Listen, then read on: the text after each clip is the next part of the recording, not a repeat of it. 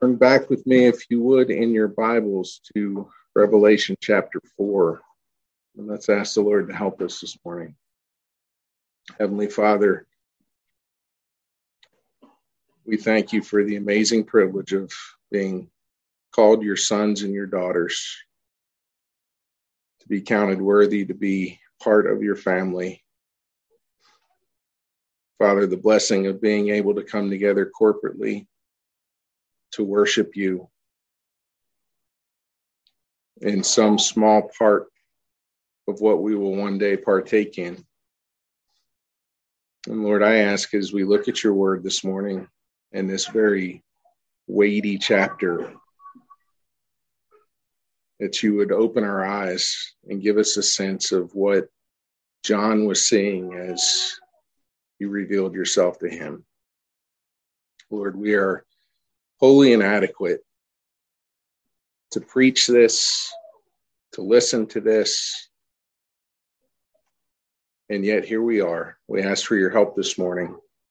We thank you and praise you for the forgiveness of sins, the fact that we are made worthy through the work, redemption of our Savior, that we're able to get a glimpse into your throne room this morning.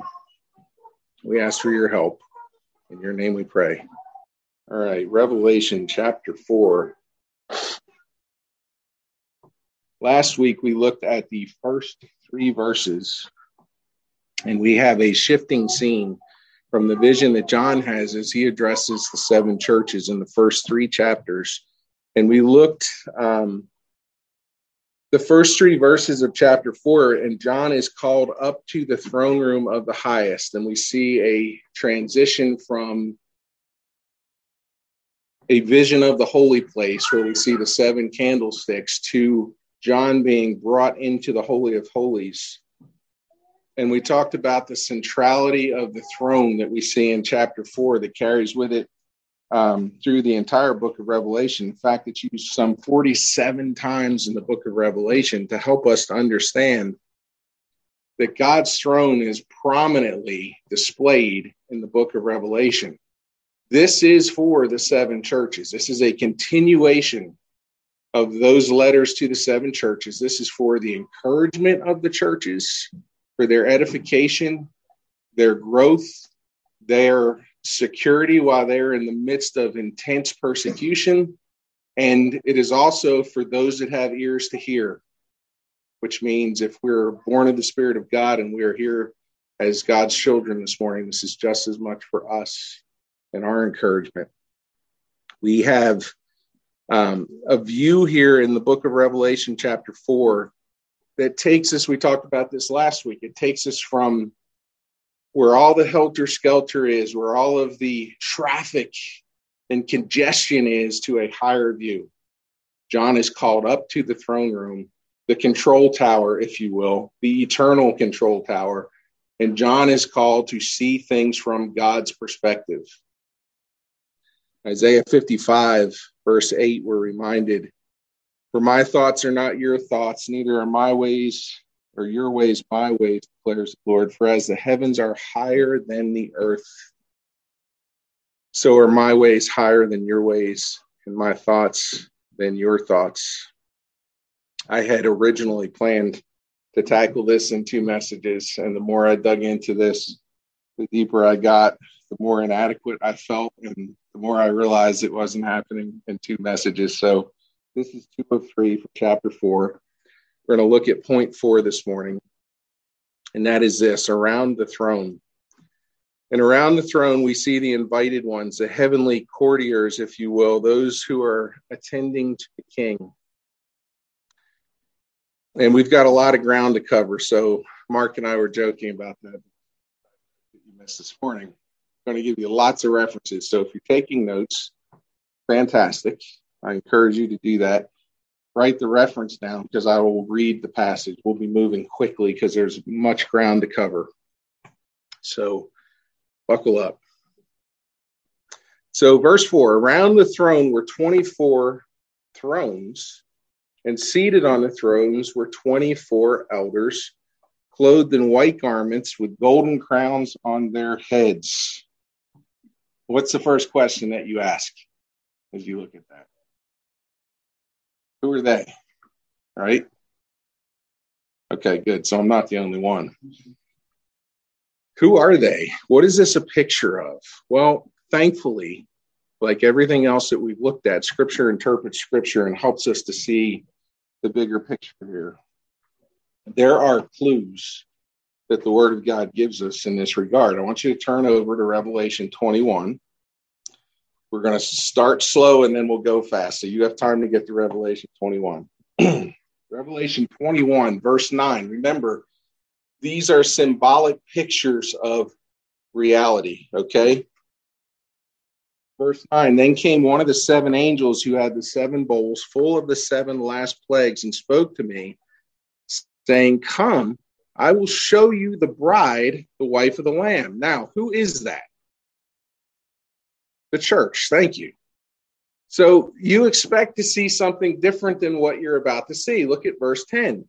And he carried me away in the spirit to a great high mountain and showed me the holy city, Jerusalem. Well, wait a minute. I thought you were going to show me the bride. Well, he is, but he shows him in type and symbol the holy city, Jerusalem, coming down out of the heaven of God. And listen to the explanation.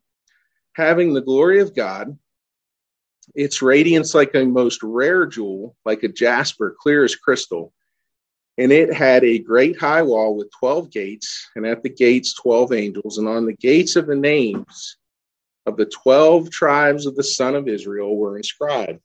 And on the east 3 gates, on the north 3 gates, the south 3 gates, and on the west 3 gates. On the wall of the city had 12 foundations, and on them were the names of 12, or were the 12 names of the 12 apostles of the Lambs, or the Lamb. Do you see 12 and 12 here?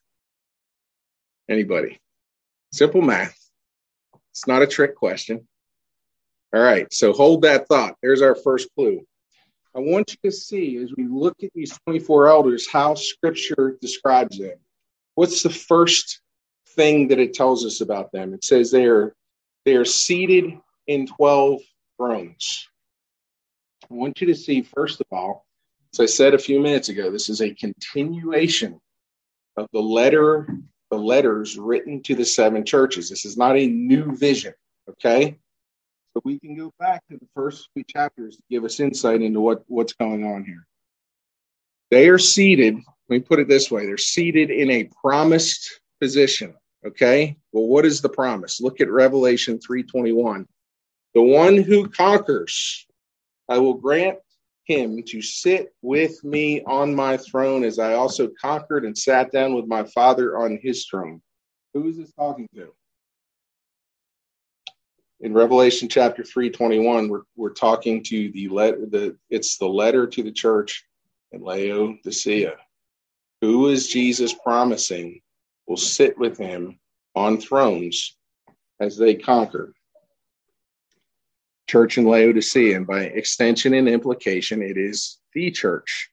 Ephesians 1:20, that he worked in Christ when he raised him from the dead and seated him at the right hand in heavenly places. Paul goes into chapter 2 and verse 6 and says this, and raised us up with him and seated us with him in the heavenly places in Christ Jesus. Who is us? Paul says Christ is raised up from the dead and seated on the right hand of the Father. He's seated in heavenly places. When? Now. Okay. Paul says, and he has raised us up with him and seated us with him in heavenly places in Christ Jesus. Who is us? It's a good question. So who is he talking to? Ephesians chapter 1, verse 1. Paul, an apostle of Christ Jesus by the will of God, to the saints who are in Ephesus and are faithful in Christ Jesus. It's written to who? The church. All right. So when the question would then be pertinent, when is us seated? When are the us's seated? You guys warm? You all look like you're about to fall asleep. It's warm in here, isn't it? Yes. Yes. When are the us's seated? Well, Paul says in Ephesians chapter 2, verse 6, and raised us up with him and seated us with him in heavenly places in Christ Jesus. Now, there's two words there, raised and seated, that give us a clue as to the tense. How do you know that? ED? We learned that in English some time ago, didn't we? The ED ending means what? Past tense. It's talking about this. These two verbs are in the past. Well, how is that possible?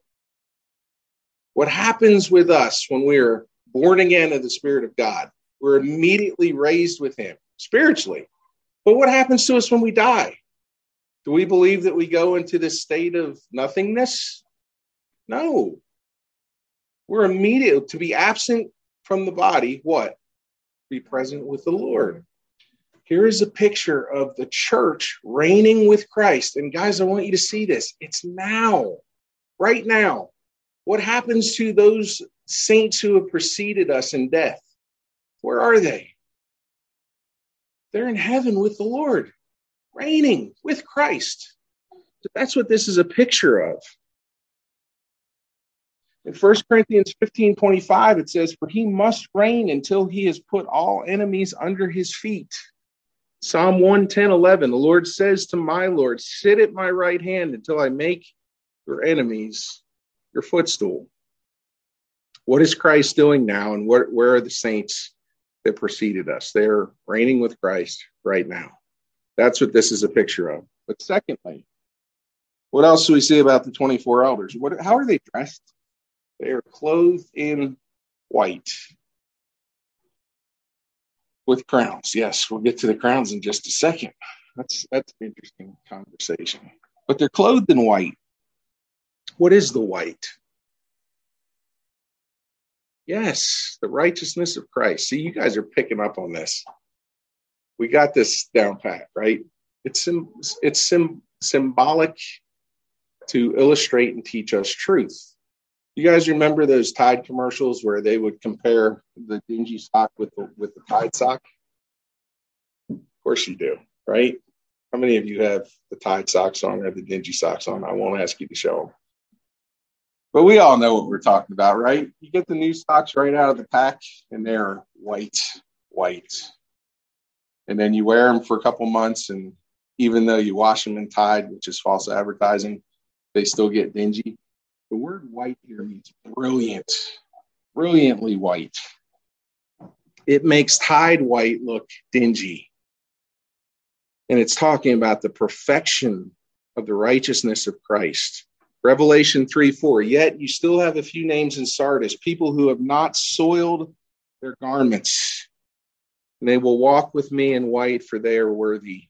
Isaiah 64:6 reminds us we have all become like one who is unclean. When we did our study through the book of Leviticus, it went into detail, and sometimes grotesque detail, about what made someone unclean. Remember that? Multiple examples. And Isaiah reminds us that our righteousness is just like one who is unclean. The best we can do leaves us in a state of uncleanness. All our righteous deeds are like a polluted garment. We all fade like a leaf, and our iniquities like the wind take us away. We must have the righteousness of Christ. And that's the picture here. Revelation 6:11, then they were each given a white robe and told to rest a little longer until the number of their fellow servants and their brothers should be complete, who were to be killed as they themselves had been. Rita pointed out the third aspect, their crowns. This is always an interesting subject to me. Crowns. How do we get them? What are they for? It's the Best Christian Award, right? The crown here is a picture of the victor's wreath. We had a couple of our ladies who ran a race yesterday and got a medal to hang around their neck. Not quite like the winner's diadem that you'd wear on your head, but similar concept. The crown here is a picture of the victor's wreath. In Revelation chapter 2, I want you to see this again, promised to who? The church. Church in Smyrna, do not fear what you're about to suffer. Behold, the devil is about to throw some of you into prison that you may be tested. And for 10 days you will have tribulation. Be faithful unto death, and I will give you what? The crown of life. Revelation 3:11, to the church in Philadelphia, I am coming soon. Hold fast what you have, that no one may seize your crown. Paul tells Timothy in 2 Timothy 4:8, henceforth there is laid up for me the crown of righteousness, the Lord, which the Lord, the righteous judge, will award to me on that day, and not only to me, but also to all who have loved his appearing. What is the crown of righteousness? It's the word justification. How do you earn that crown? For those of you crown earners out there, how do you earn the crown of justification? Justification is the act of God whereby he declares us to be without sin. We don't earn it. So here is the crown of righteousness. James 1:12. Blessed is the man who remains steadfast under trial, for when he has stood the test, he will receive the crown of life, which God has promised to those who love him. This is a picture of what? Eternal life. How do you earn that? Can't. 1 Peter 5:4, and when the chief shepherd appears, you will receive the unfading crown of glory. I want you to see this. These are inherited rewards of Christ. Justification, eternal life, all given to us. And if you read and you remember what we just read in the latter part of chapter 4, what do the 24 elders do with those crowns? Remember that? Yes. They lay them at Christ's feet. Steve Lawson says this, salvation is not a reward for the righteous, but a gift for the guilty. We do not earn these things. These are an inheritance that we get from Christ. Colossians chapter 1, verse 12, giving thanks to the Father who has qualified you to share in the inheritance of the saints in light. How are you qualified to share in that inheritance? Grace. Colossians 3:24, knowing that from the Lord you will receive the inheritance as your reward. You are serving the Lord Christ. Hebrews 9:15, therefore he is the mediator of a new covenant, so that those who are called may receive the promised eternal inheritance. Wait a minute. It's how well we keep the covenant that grants us the inheritance. No, we talked about that this morning. David couldn't keep the covenant. He trained and raised his son, who, guess what? Couldn't keep the covenant. Who kept the covenant? Christ kept it on our behalf. 1 Peter 1:3-7, blessed be the God and Father of our Lord Jesus Christ, according to his great mercy. He has caused us to be born again to a living hope through the resurrection of Jesus Christ from the dead. Listen to this, to an inheritance that is imperishable, undefiled, unfading, kept in heaven for you. If we could mess up our inheritance, we would. It's out of our reach, guys. We can't mess it up. Verse 5, who by God's power being guarded through faith for salvation ready to be revealed in the last time. In this you rejoice, though now for a little while, if necessary, you are being grieved by various trials.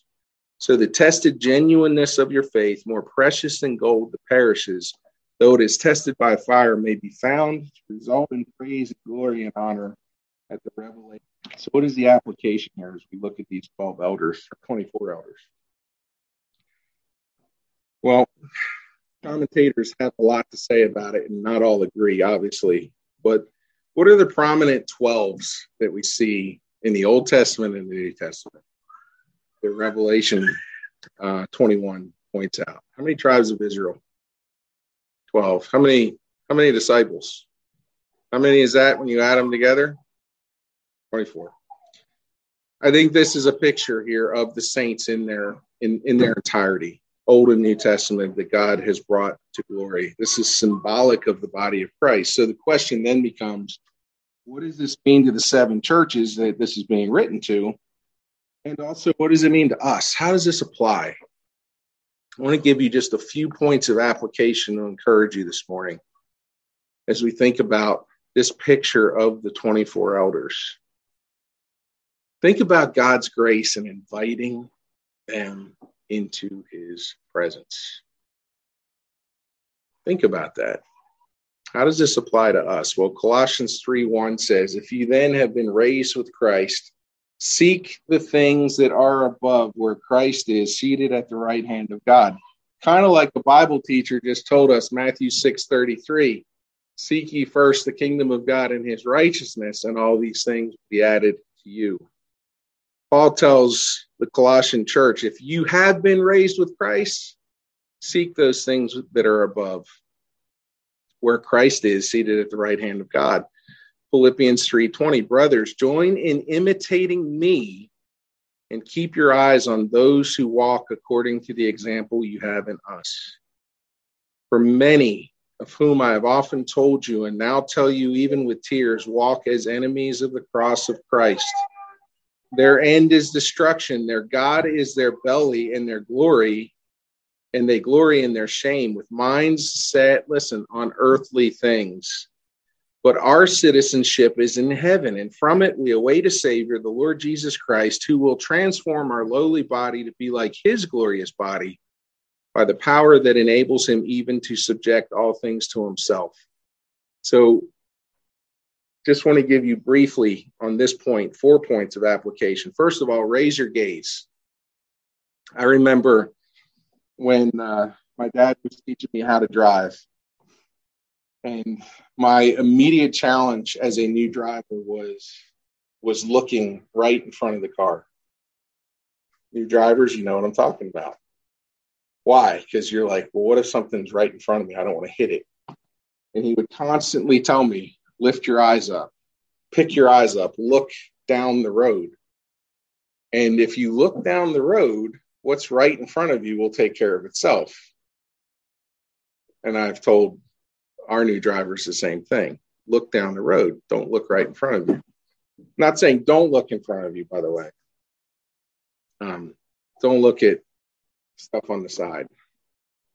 But raise your gaze. We are so focused on the here and now, aren't we? We have problems. We have challenges. We have mouths to feed, jobs to work, dishes to wash, houses to clean. There are so many things that pull our gaze down. The whole emphasis of Revelation chapter 4 is to encourage the church to look up and to see things from God's perspective. We're to see things as God does. That's the point of encouragement for the church.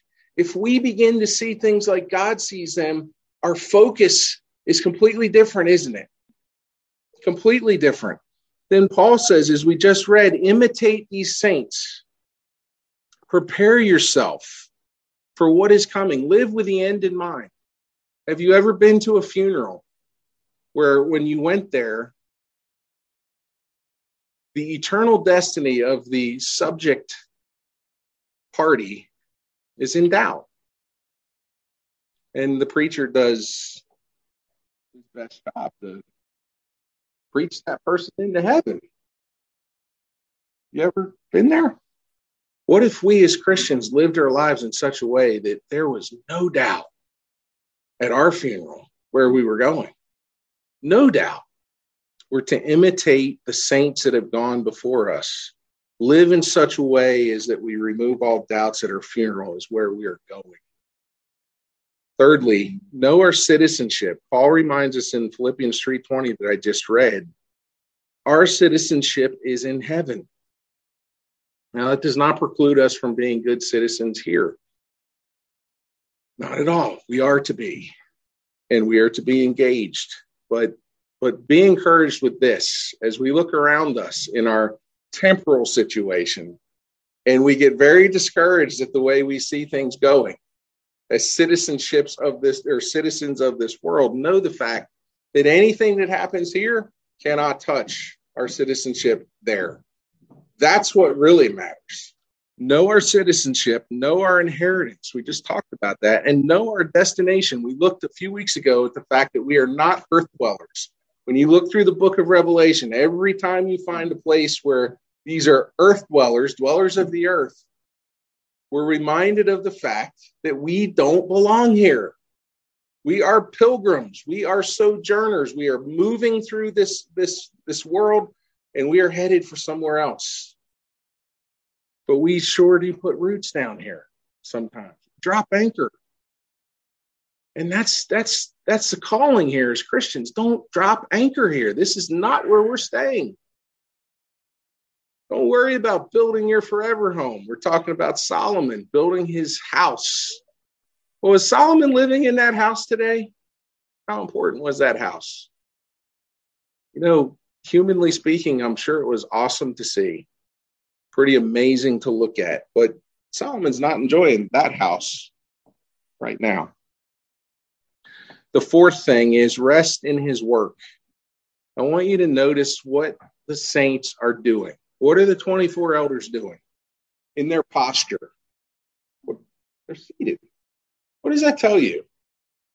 You guys are all seated this morning. Some of you are starting to nod off to sleep. Pinch yourself, elbow each other, whatever you have to do. Don't rest yet, okay? Rest this afternoon. But the picture of the 24 elders is that they are resting around the throne. It is a picture of the fact that they are resting in the finished work of Christ, who is our Sabbath. What are we resting in? Well, rest in this. Philippians 1:6, Paul says, I am sure of this, that he who has begun a good work, what? Will bring it to completion at the day of Jesus Christ. You know, guys, we deserve nothing. You ever thought and dwelled on the fact that some of us, it seems like or feels like sometimes we would get into heaven by the skin of our teeth? You ever felt that way before? This picture of the 24 elders should show us that even though we deserve absolutely nothing, and it's nothing short of miraculous that God has saved us by his grace, but the scripture says he saves us to the uttermost. He doesn't just save us by the skin of our teeth to rescue us from the flames of hell, but what does he do? He's given these people robes of white. They have the perfection of Christ. The imputed perfection of Christ, not just in his death, but also in the fact that he lived a perfect life. They have, the saints in heaven, and you and I have it now. If we're in Christ, we have his perfect obedience applied to our account. We talked about the law, and we'll see that again in a few minutes here. I can't keep it perfectly. Can you? So how do we get the perfection that's needed to be in the presence of God? It is only through the imputed work of Christ. But notice this, Hebrews 7:22. This makes Jesus the guarantor of a better covenant. The former priests were many in number because they were prevented by death from continuing in office, but he holds his priesthood permanently because he continues forever. Consequently, he is able to save to the uttermost those who draw near to God through him, since he always lives to make intercession for them. We talk about being saved to the uttermost. We're talking about complete salvation, perfect salvation. He doesn't just drag us across the finish line to escape the flames of hell. He has given us an inheritance. Verse 5. From the throne came flashes of lightning and rumblings and peals of thunder, and before the throne were burning 7 torches of fire, which are the 7 spirits of God.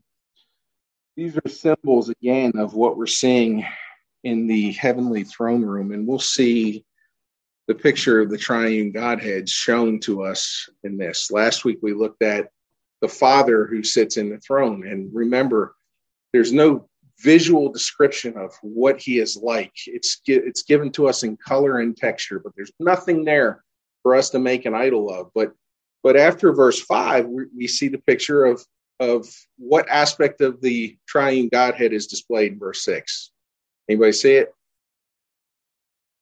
We see the Father sitting in the throne. What's next? Verse 6. We see the Holy Spirit shown here in just a second. I will show you that. Verse 5, I'm sorry. Remember, we talked about this when we were addressing the letter to the 7 churches. What are the 7 spirits of God? Are there 7 different spirits of God? Is that what the picture is? No, it's the picture of complete, the full Spirit of God in his perfection. And there's 7 torches of fire.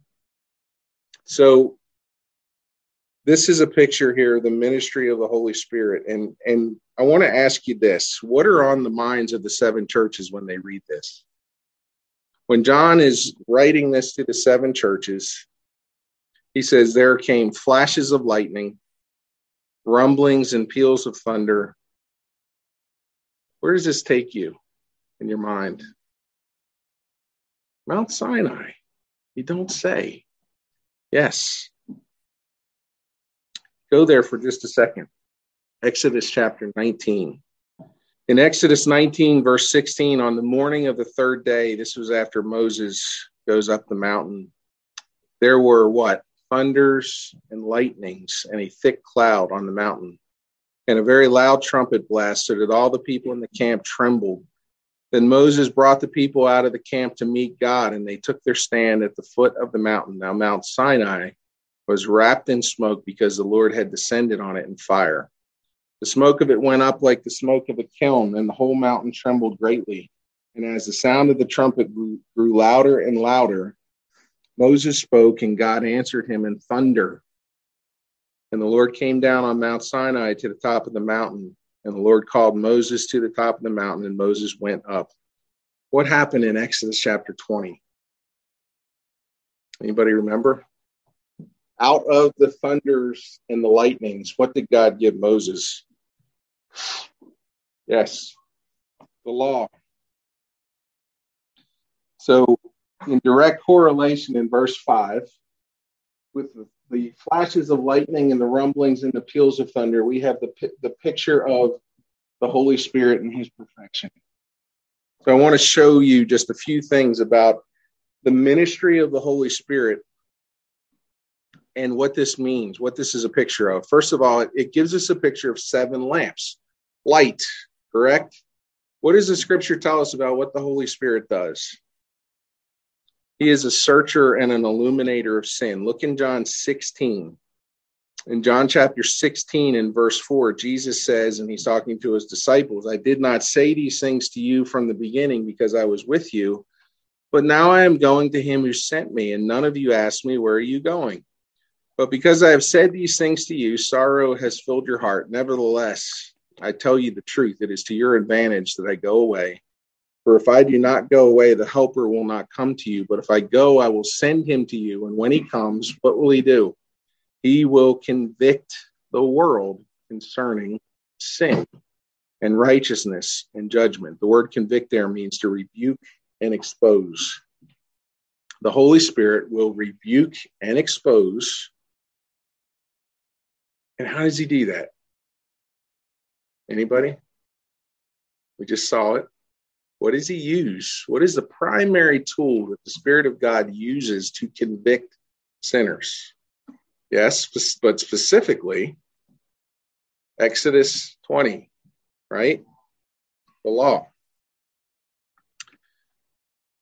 Paul says in Romans 7:7, what shall we say then, that the law is sin? By no means. Yet if it had not been for the law, what? I would have not known sin. For I would not have known what it is to covet if the law had not said, you shall not covet. What is pictured here is Mount Sinai. The Holy Spirit is the illuminator and the convictor of sin. Secondly, he's the giver of life. I heard a message recently on John chapter 3. Unfortunately, it was sad because as the speaker went through all 18 verses, or the first 18 verses of John 3, could not define what regeneration is. In his mind, regeneration was synonymous with believing on the Lord Jesus Christ. And his definition for believing on the Lord Jesus Christ was choosing to put your trust in Christ. How is one born again? Jesus said in John 6:33 or 6:63, it is the Spirit that gives life. The flesh is what? No help at all. Let me say that again. The flesh is no help at all. These words, or the words that I have spoken to you, are spirit and life. In John chapter 3, we find Jesus's conversation with Nicodemus. And in verse 3, he says, Jesus answered Nicodemus after he comes to him by night and says, truly, truly, or verily, verily, I say to you, unless one is born again, he cannot see the kingdom of God. And Nicodemus says, how can a man be born when he is old? Can he enter a second time into his mother's womb and be born? This is a very basic illustration of truth, isn't it? What did you contribute to your birth?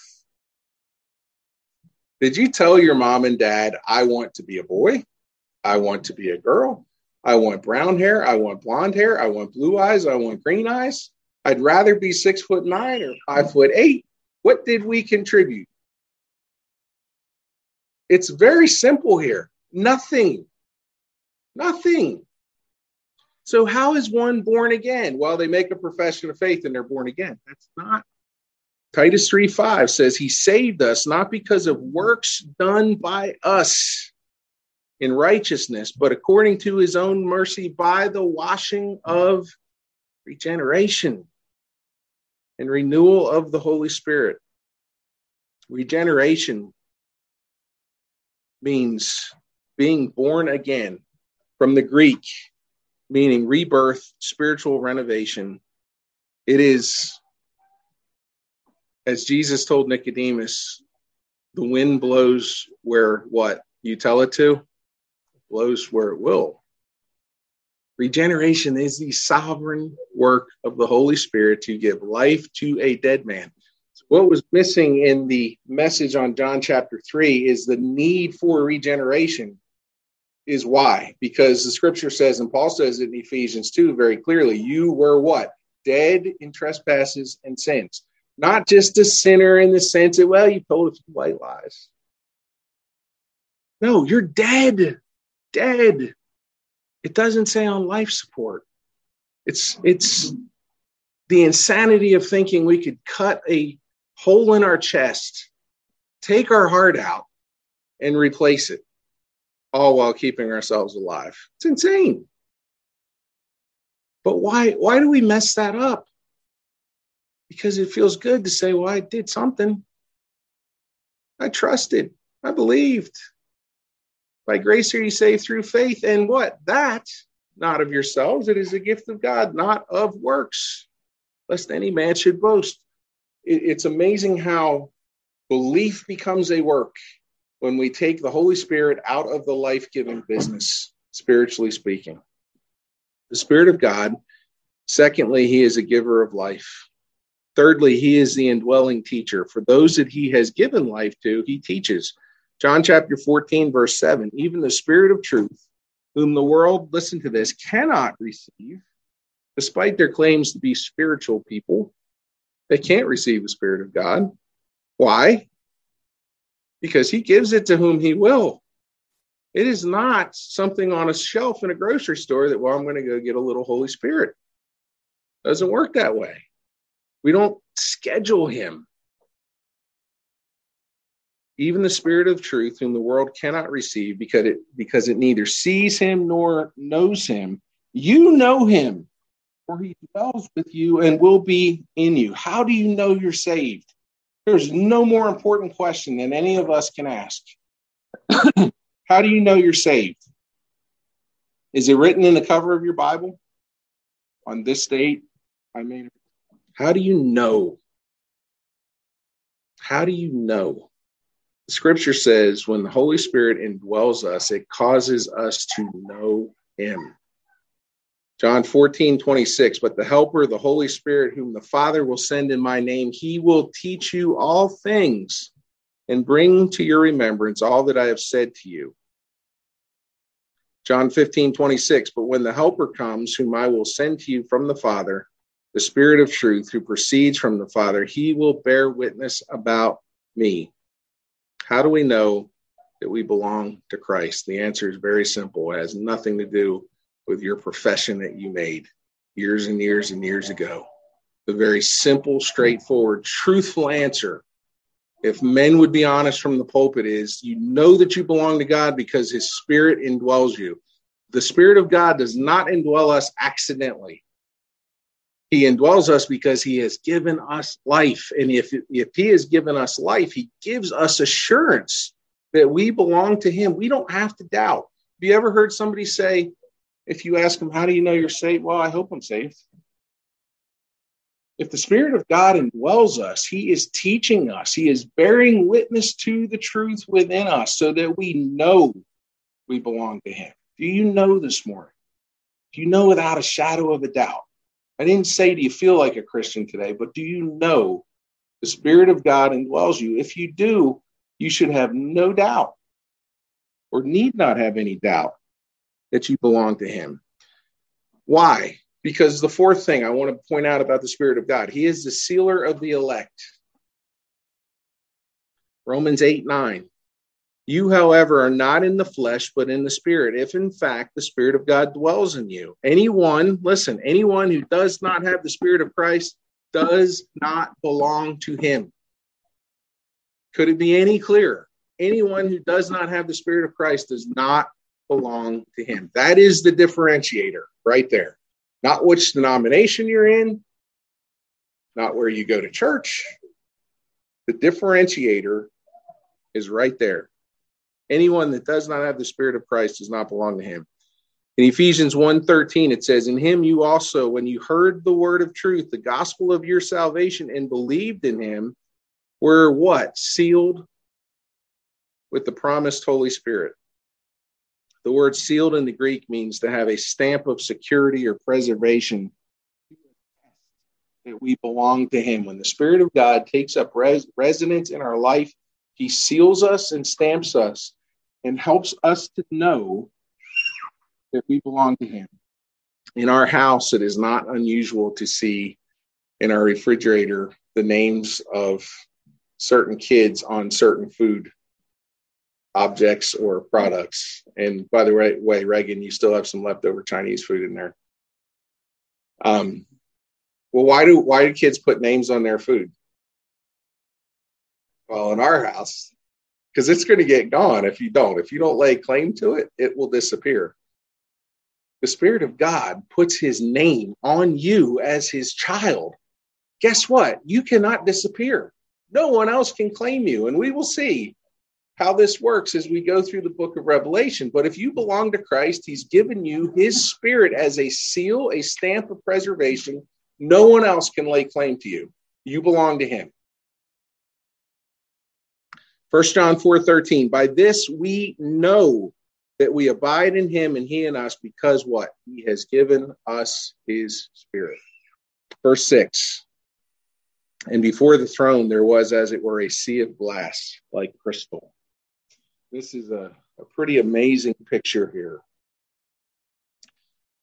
As it were, a transparent sea of glass. I want you to see that this crystal sea here, as it's laid out before the throne, is a picture of God's sovereign salvation over humanity. You say, well, Danny, you're reaching there. Where do you get that? Well, let's let Scripture interpret Scripture again for us here. We've seen a picture of God the Father, the Holy Spirit, the church. We'll see in just a few minutes the angels, and I promise I will move briefly. This is a picture of creation. As they sing praises to God at the end of this chapter, they are exalting him for his great work of creation. I want you to see briefly that the sea, the picture of the ocean or the sea here, in a transparent sea of glass. What do you not see here? When you go, we all like the beach, right? We go there for vacations. We love it. It's refreshing, exhilarating. We love the smell of salty sea air. But what is it always doing when we look at it? Waves. Why? Have you ever seen, our dad told me once that he saw the ocean frozen one time, which is got to be pretty cold to do that. In New Jersey, of all places, not in the North Pole. But when you see the picture of the sea before the throne in a glassy calm, transparent and crystal clear, what is this a picture of? Well, Genesis 1:21 reminds us that the sea was created. We all agree with that? The sea is created by God, and he filled it with creatures. Genesis 1:21. We also see in Scripture that the sea is used to illustrate humanity. But where do we get that from? Genesis 32:12. But you said, I will surely do you good. Mark, you referenced this morning. And make you the offspring, or make your offspring as what? The sand of the sea, which cannot be numbered for multitude. But Paul says in Romans 9:27, he's commenting on Isaiah. He says, and Isaiah cries out concerning Israel, though the number of the sons of Israel be as the sand of the sea, what? Only a remnant of them will be saved. Here's some other imagery from Scripture, Isaiah 57:20. But the wicked are what? Like the tossing sea, for it cannot be quiet, and its waters toss up mire and dirt. Habakkuk 1:14, you make mankind like the fish of the sea, like crawling things that have no ruler. Jude in Jude verse 4, for certain people have crept in unnoticed who long ago were designated for this condemnation, ungodly people who pervert the grace of our God into sensuality and deny our only Master and Lord Jesus Christ. Verse 13, still commenting on these who have denied the Lord Jesus Christ, he calls them wild waves of the sea, casting up the foam of their shame. You remember Jesus as he's walking by the Sea of Galilee, sees two brothers fishing, Simon called Peter and his brother Andrew, and they're casting a net into the sea. What does he tell them? And I will make you what? Fishers of men. Thirdly, the sea is pictured as calm because it's submitted and under the control of the sovereign command of God.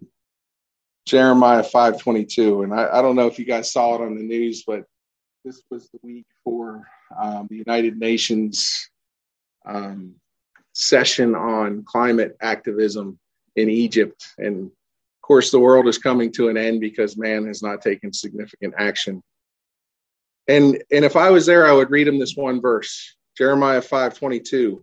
Do you not fear me, declares the Lord? Do you not tremble before me? I place the sand as a boundary for the sea, a perpetual barrier that it cannot pass, though the waves toss. They cannot prevail, though they roar. They cannot pass over it. Who calms the sea? In Mark chapter 4, verse 35, on that day when evening had come, he said to them, let us go across to the other side. And leaving the crowd, they took him with them in the boat, just as he was, and other boats were with him. Verse 37, and a great windstorm arose, and the waves were breaking into the boats, and the boat was already filling. But he was in the stern, asleep on the cushion. And they woke him and said to him, Teacher, do you not care that we are perishing? And he awoke and rebuked the wind and said to the sea, Peace, be still. What is the picture of the sea in front of the throne? He has told it to be still. Now, we're seeing the wicked tossed to and fro everywhere we look. We're seeing the foam. We're seeing the churn of the surf. But this is a picture of humanity in its wickedness, calmed before the throne. Say, well, how do we do this, or how do we see this? Well, look at Revelation 15. Then I saw another sign in heaven, and when we get to Revelation 15, some of our kids will be graduated, but that's okay. Then I saw another sign in heaven, great and amazing, 7 angels with 7 plagues, which are the last.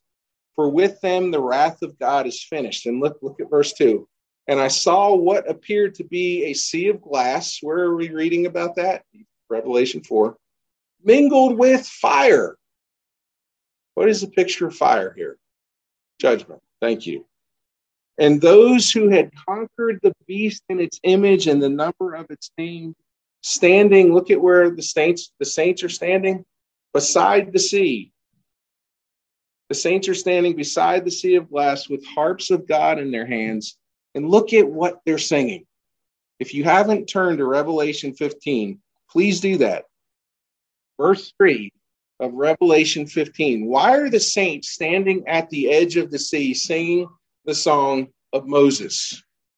What is the song of Moses? Exodus.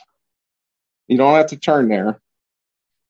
But in Exodus chapter 15, Moses writes a song. What is the song about in Exodus 15? It is summed up, and we know this song well. We sang it in Sunday school. I will sing unto the Lord, for he has triumphed gloriously. What? The horse and the rider he has thrown into the sea. The Lord is my strength and my song. He has become my salvation. This is my God, and I will praise him. But Revelation 15 says they're singing the song of Moses, the servant of God, and the song of the Lamb, saying, great and amazing are your deeds, O Lord God, the Almighty. Just and true are your ways, O King of the nations. Who will not fear, O Lord, and glorify your name? For you alone are holy. All nations will come and worship you, for your righteous acts have been revealed. The picture in Revelation 15, as it's showing the saints on the edge of the sea of glass, is that they have been rescued. Okay? Anybody know what Moses' name means? Exodus 2:10. I drew him out of the water. This is a picture of the redemption of Christ's people. Their rescue, if you will. That is why Revelation 15 shows them singing the song of Moses. What did God do with the sea? He commanded it to part. And Israel walked through on dry ground. And then he brought the waves down on top of Pharaoh and drowned him. Revelation 20, verse 13. And the sea gave up the dead who were in it. Death and Hades gave up the dead who were in them, and they were judged, each one of them, according to what they had done. From our vantage point, the wicked rage. They foam, they threaten. But from the throne, the control tower, if you will, of all eternity, they are subdued under the command of God. He is sovereign over all of it. Take comfort in that as we look around and see the wickedness around us. As the writers of Scripture say, we live in a wicked, crooked, and perverted generation. Know that God is sovereign over the wickedness of mankind. 6b. And around the throne, and I promise I'm almost done. Around the throne, on each side of the throne, are 4 living creatures full of eyes and behind. What are these living creatures? The living creatures are symbolic of the angels that attend the throne. In Revelation 5:11, it says, and I looked and heard around the throne and the living creatures and the elders, the voice of many angels, numbering myriads of myriads and thousands of thousands. This takes us directly back to the Old Testament, where we see the cherubim and the seraphim. Do we not? In Berkhoff's systematic theology, he says this: cherubim are repeatedly mentioned in Scripture. They guard the entrance of paradise. Think about this for a second. The cherubim guard the entrance of paradise. Why did they guard the entrance? And they guarded it with a sword, remember? After God expelled Adam and Eve from the garden, what did he do to make sure they couldn't bring their sin back in?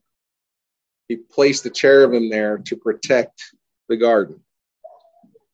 He said they guard the entrance of paradise. They gaze upon the mercy seat, Exodus 25. They constitute the chariot on which God descends to the earth in 2 Samuel 22:11. In Ezekiel 1 and Revelation 4, they are represented as living beings in various forms. These symbolic representations simply serve to bring out their extraordinary power and majesty. More than any other creatures, they are destined to reveal the power, the majesty, and the glory of God, and to guard his holiness in the Garden of Eden, in tabernacle and temple, and in the descent of God to the earth. In Exodus 36, it tells us as they were constructing the tabernacle that the cherubim was to be engraved in the veil that separated the holy place from the Holy of Holies. Why? Why did the priests who were ministering daily when they walked into the holy place see the cherubim, the picture of the cherubim engraved in the separation veil between them and the Holy of Holies? Well, it's called a sign, right? It's a sign. It's a warning sign that says you're only to come in here once a year, and the one that comes in here is not you. It's the high priest. There's a warning sign in Exodus 36. In Psalm 99:1, it says, the Lord reigns, let the peoples tremble. He sits enthroned upon the cherubim, let the earth quake.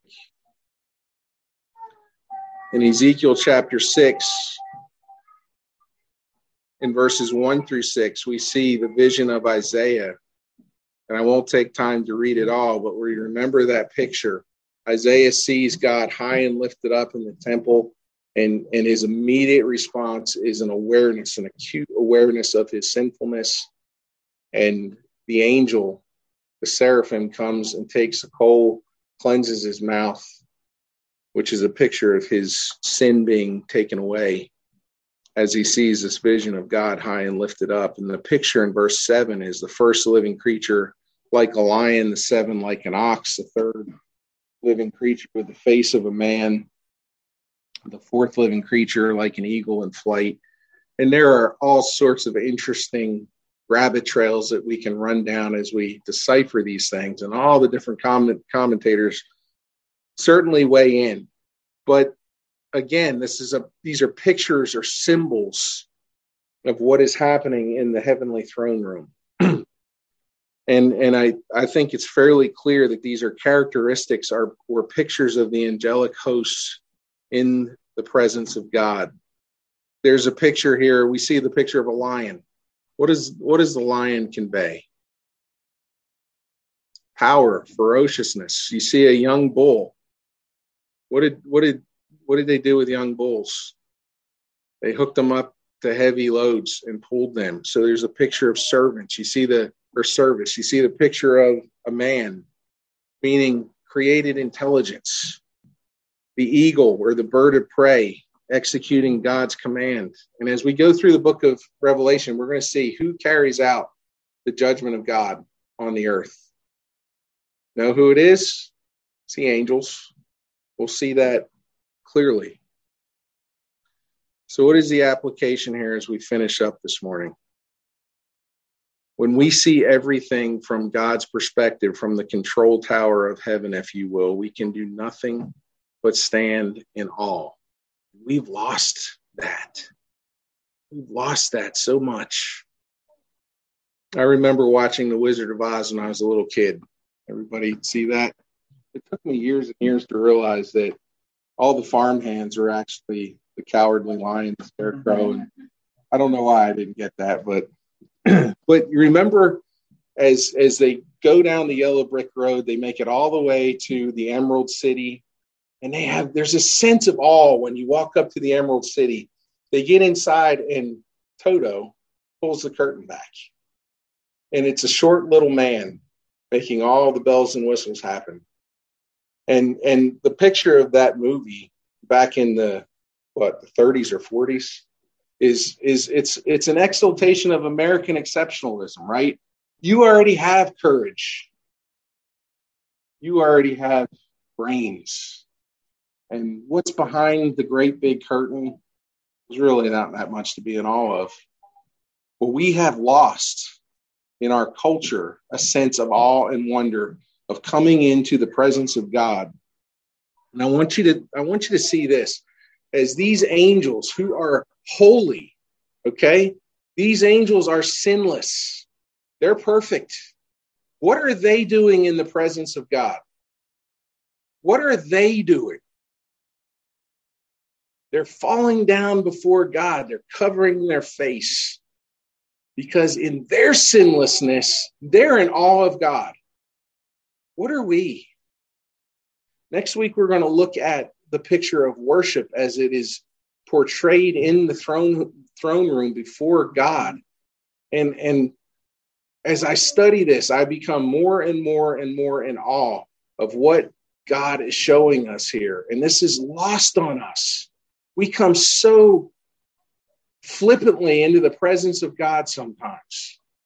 When we see things from God's perspective, it should leave us in awe and wonder at our Creator. And while we are tempted to murmur and complain here in this life due to our very limited perspective, we'll see next week what a proper response to God and worship looks like and how it should prepare us as we come into the presence of God. Heavenly Father, we thank you for your word. We agree wholeheartedly, Father, that the law concludes us all under sin. And Lord, there are some among us that do not feel the weight of their sin. And as we read in your word this morning, it is only the Spirit of God that can convict of sin. No message, no pleading of parents or friends or loved ones can convince or convict of sin. We ask, Father, for the unregenerate that are among us this morning, that you might apply your word, that the weight of our sinfulness would be felt heavily, so that we might cry out to you for deliverance. For the saints among us this morning, Father, help us to see from your perspective, to rest in the fact that you have saved us to the uttermost, that you are sovereign, that you are on the throne, that no matter what happens in this life, we are already victorious. We have already conquered through Christ. We look forward to your soon return, and we ask that you would come soon. Help us in the meantime, Father. Lift up our gaze. Help us to glorify you in this time that we have. We ask these things in your name. Amen.